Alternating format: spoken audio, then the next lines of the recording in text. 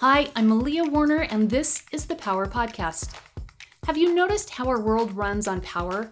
We need power to light our houses and run our appliances, power to move our cars, power to make decisions. When you feel blocked, stuck, or confused about how to move forward in life, what you need is power.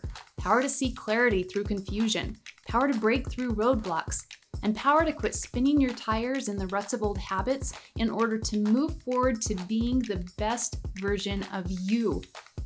The Power Podcast is here to give you power to change, power to see, and power to move forward. So welcome, I'm your host Malia Warner, and today is episode 88, Abortion, Law, Empathy, and Agency. Hi friends, and welcome. To introduce today's topic, and you already know, you've seen the title, abortion is in the title, and you've clicked and are listening. I think that's already huge that you saw the word abortion, which brings up a lot of feelings, a lot of emotions, and rather than clicking off of it and going to something else, you're here. So acknowledge that. I think that's very remarkable. Last episode, I only finished one point of why I don't vote based on abortion, and I didn't know if I would finish the second half of that this week or not. This point is actually far more personal than political, and so again, several times I've decided to put the rest of the script away and move on to a different topic. And each time I'm reminded of the importance of discomfort. I have the thought come into mind, what if it is okay? What if it is okay to go there? What if it's okay to feel uncomfortable talking and sharing these personal feelings? And what if it's okay for listeners to feel a little uncomfortable? What if it's okay for us to just sit in that discomfort for a minute and see what comes from it? I really I feel that we are at a time in the world and that we are a generation of people meant to have difficult discussions. And so a lot of this is me verbalizing and formalizing and just trying to process my thoughts and feelings about abortion in a way that I've never done before, and especially have never shared with anyone before. And let me be very clear that this is not coming from, I'm right, this is the way that it is, and everyone should think this way. Not at all. I am here today simply and openly sharing some of the thoughts, some of the dilemmas, some of the complexities that I feel when I hear about and think about the issue of abortion. And perhaps some of you have experienced these same complexities, and perhaps for you it's not complex at all. It's a very straightforward issue. And that's okay. I don't think there's a right way or a wrong way. I think that we all have to process and come to terms with our own feelings about things. So let me state right off the bat here, and the reason that this is even a discussion at all is when people in the world ask the question, and which makes me ask myself the question, am I pro-life or pro-choice? And it's always presented that way. Are you one or are you the other? My answer is yes and yes. And that's a bit of a conundrum for me. I feel that I am pro-life and I am also pro-choice. And somehow in our world, it seems that you're not allowed to be that, to be pro-life and pro-choice, but you have to choose one camp or the other. And nothing about that feels right to me. Whether it is a gift or a curse, for whatever reason, I am able to understand both sides of the issue. And I feel compassion and belief and support even for both sides of the issue. Some people might call that spineless. Go ahead if you want to. But what if that is just my attempt at practicing empathy, the ability to understand and share the feelings of another? So when it comes to the issue of abortion, I feel very pro-life, and also I feel very pro-choice, which leads me to feel that abortion is not something that the government should make illegal. Now, along with saying that, I do feel that regulations about abortion made by government, federal, state, and even policies made by hospitals are healthy, safe, and appropriate.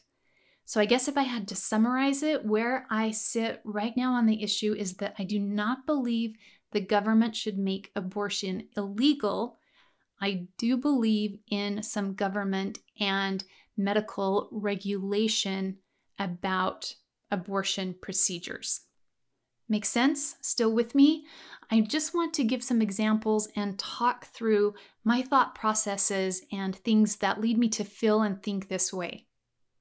So I think my number one issue about government making abortion illegal across the board, meaning that a woman could be prosecuted for having an abortion and any doctor that performs the abortion could also be prosecuted because the act would be illegal. My feeling about that is the ramifications of illegalized abortion fall most heavily on the young, low-income, less educated, working minority women. These tend to be the women who can't afford lawyers to fight cases of rape and domestic abuse. These are the women who are largely uneducated about personal rights. These are often girls who have grown up in an environment where they're very much programmed to believe that they are property, that they are not autonomous, that they aren't allowed to speak up for themselves or to have autonomy and control over their own bodies and their own lives. I just recently saw an interview with the singer Tina Turner, who just retired at age 73. She's been working and touring into the later years of her life because she really wanted to get all of her financial affairs in order to take care of her sons. And she shared a little bit about the first time that Ike Turner hit her. And it was something over she had questioned because she had composed a song and recorded it.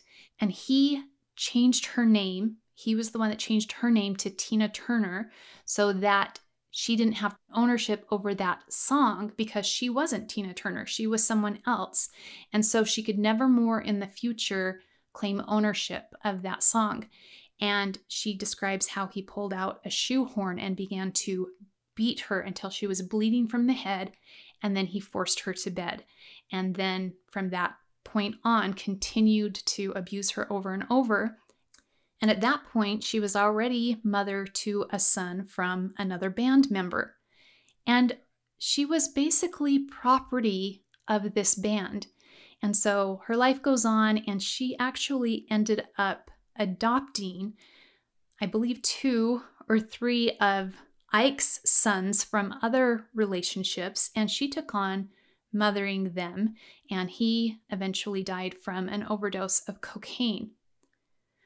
Hearing her interview and especially feeling her emotion as she talked about these past events reiterated for me how many women exist in extremely complex situations where having the ability, the power, the resources to speak up for yourself, to defend yourself, to be autonomous over your own life, that is not the case for every woman. And I don't know how many of you are like me or if you can relate to this, but for me growing up, when I heard the term abortion, what came to mind was a woman who had made a mistake, had slipped up, hadn't been true to her moral values, and let herself be, taken over by passion and gotten pregnant, and then wouldn't own up to the accountability of it. So I had that image, or my other image was a woman who, somehow had gotten pregnant, who had changed her mind about it, or was really selfish because it wasn't working out for her career, or she didn't want to ruin her body. I very much had those images. And so with those images in mind, then I felt like illegal abortion was absolutely justified. Buck up, woman. These were your consequences, your decisions. And so, no, you shouldn't just be able to terminate that pregnancy. So my perspective was always very much projecting a girl, a woman who should have known better and who just wanted a cop-out to get out of a sticky situation. Now that I'm a little older, more experienced, and realize there are so many people who have different life circumstances than I do, I think more about the other scenarios. What if this is a minority woman who is in an abusive relationship and she already has a herd of children? She's the sole breadwinner working at the local factory. She gets beat regularly anytime, day or night. She gets raped continually and also still gets up and goes to work and tries to get some food for her existing children. And then she finds herself pregnant.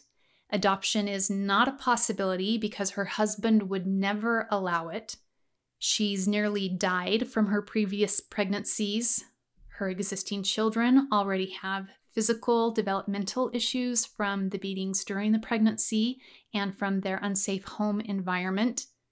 And I think, what about this woman for whom adoption is not a possibility and for whom another pregnancy could mean her death, which would leave her existing children where? In what situation?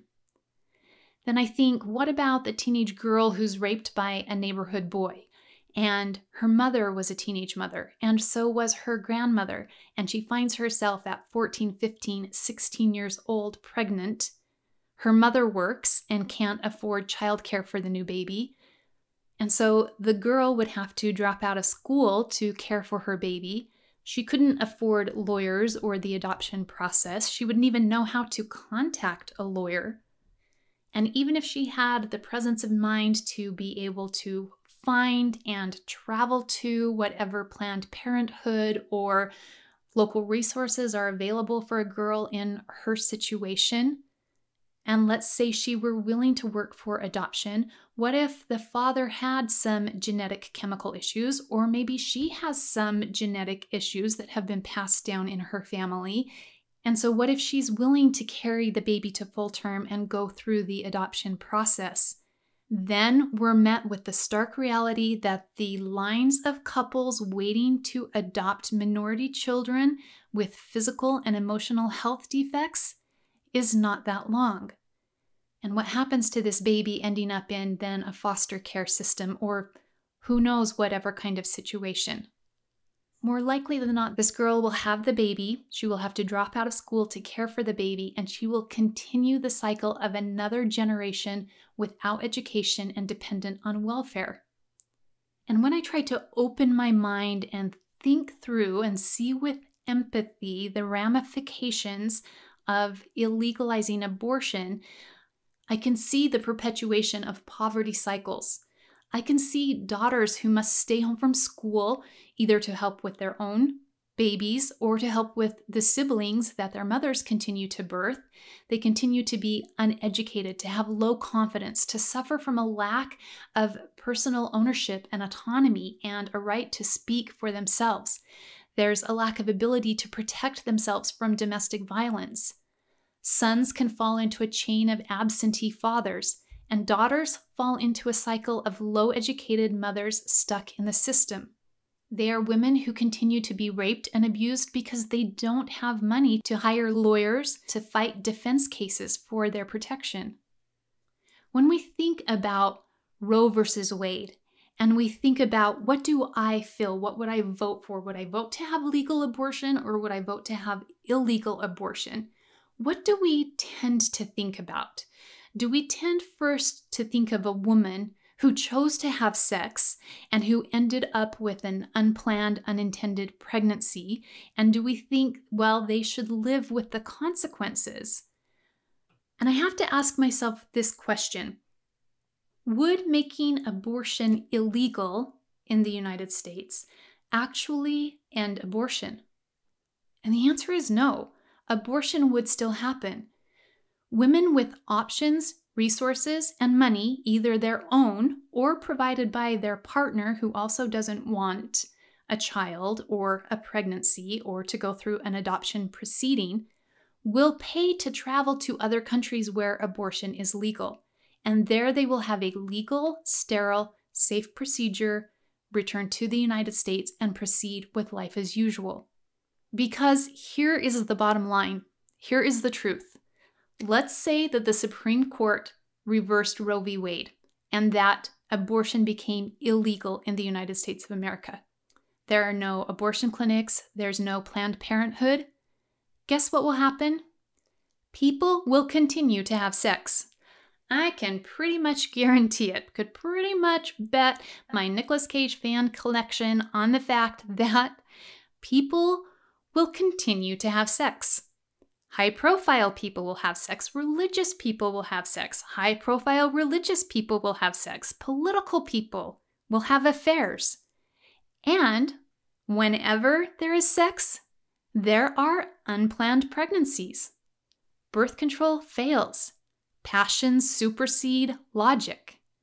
And I can pretty much guarantee that some of the very same high-profile religious and political people who stood so astutely on the moral high ground to condemn legalized abortions will be the very ones who pay to send their partner to another country in secret to have an abortion. I'm going to delve into some religious territory here because the issue of abortion is tied very closely to religious beliefs. And when I think about how Jesus was condemned by the Pharisees and the Sadducees for healing on the Sabbath, he flat out broke the law of Moses. He did. He performed an illegal act by healing on the Sabbath day. And his answer to the Pharisees and the Sadducees, who condemned him for that, was, "Who of you, when your ox has fallen into the mire, won't go out on the Sabbath to save the ox?" What if socially, in regards to the issue of abortion, our ox is in the mire here?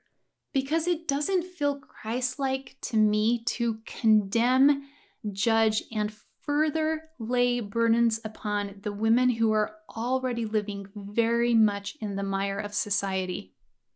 Having a baby alters the trajectory of a woman's life and directly impacts her ability to participate and contribute in society.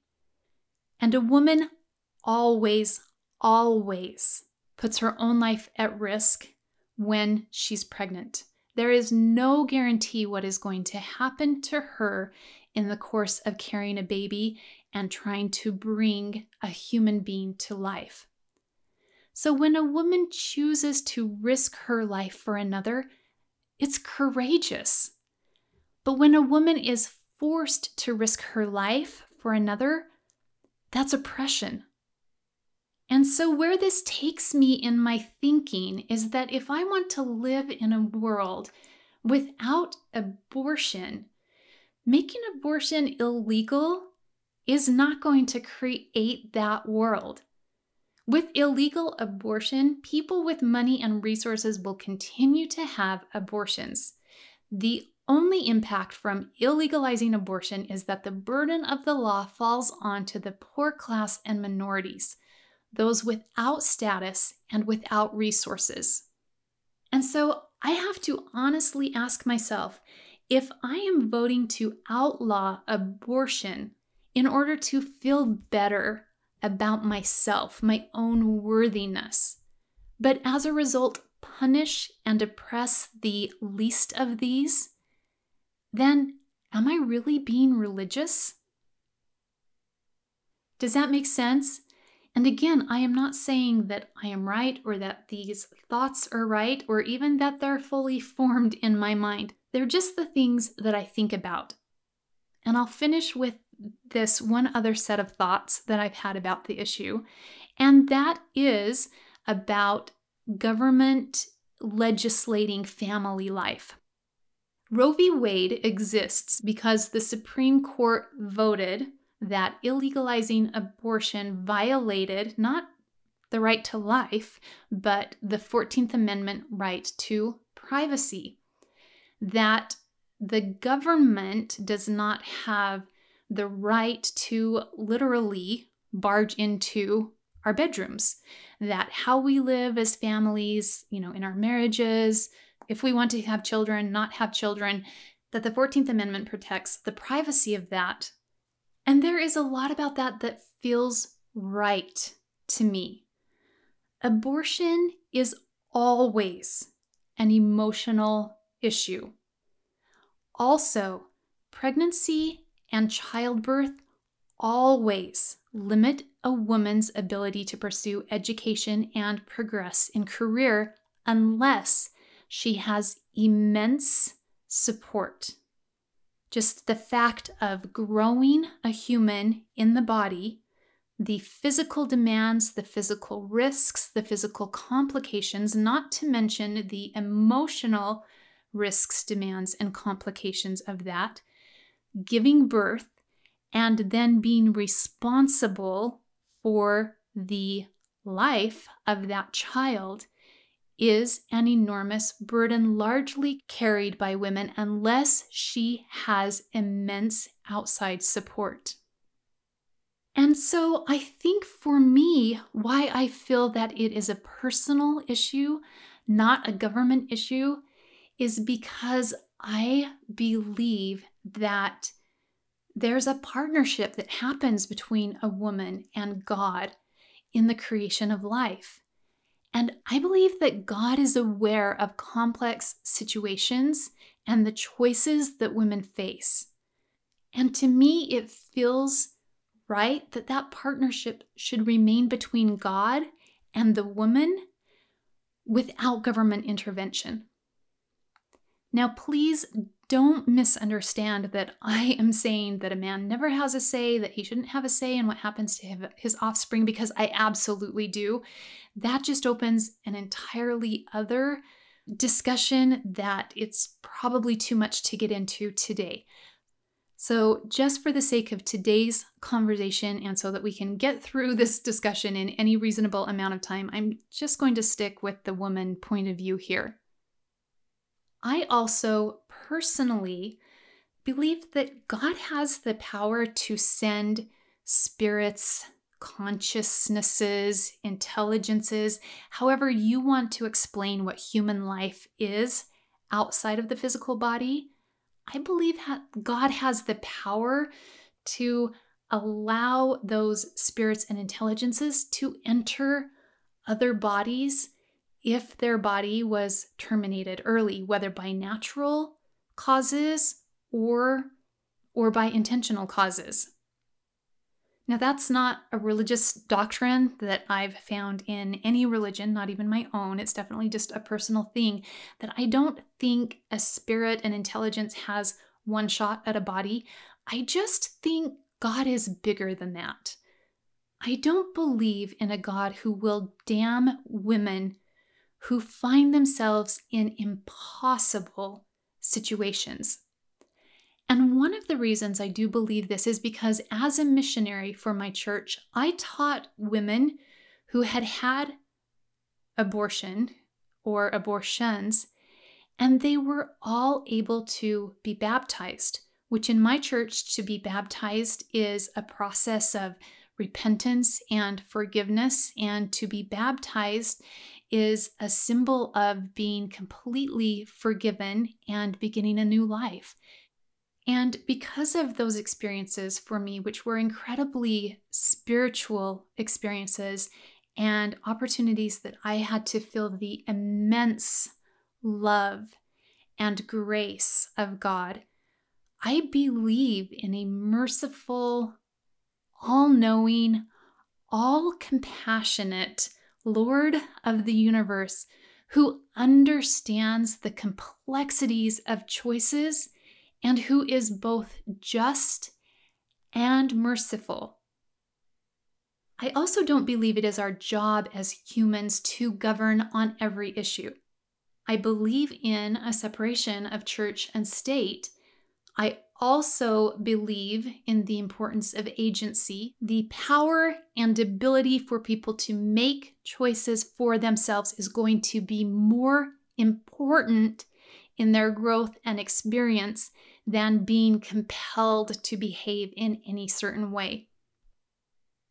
I don't believe that God condemns women who are stuck in impossibly difficult situations, and I don't believe our government should condemn them either. Personally, I am pro-life. Empathetically, I am pro-allowing women to have freedom to make complex personal decisions. I trust women to make the best decision that they can to try to improve life for herself and for her generations to follow. And sometimes that effort requires very tough choices, which are not mine to make for her. I also believe, and maybe this is as much a hope as a belief, but I believe that if we want a world without abortions, the best way to get there is to give women power to choose and to support them in becoming decision makers of their lives and their bodies. And for me, this is why the power word of today's episode is empathy. And if you take nothing else away from today's episode, you can take empathy. Take that word empathy, carry it in your hearts, in your mind, in your thoughts when you come upon complex situations that you face this week. And that's my hope, that empathy will power your perspective this week. And I want to finish by saying thank you. Thank you for being here with me today as I verbalized for the first time a lot of my own thoughts and feelings and confusions on this often uncomfortable and important topic. This is Malia Warner. Thank you for being here today. As always,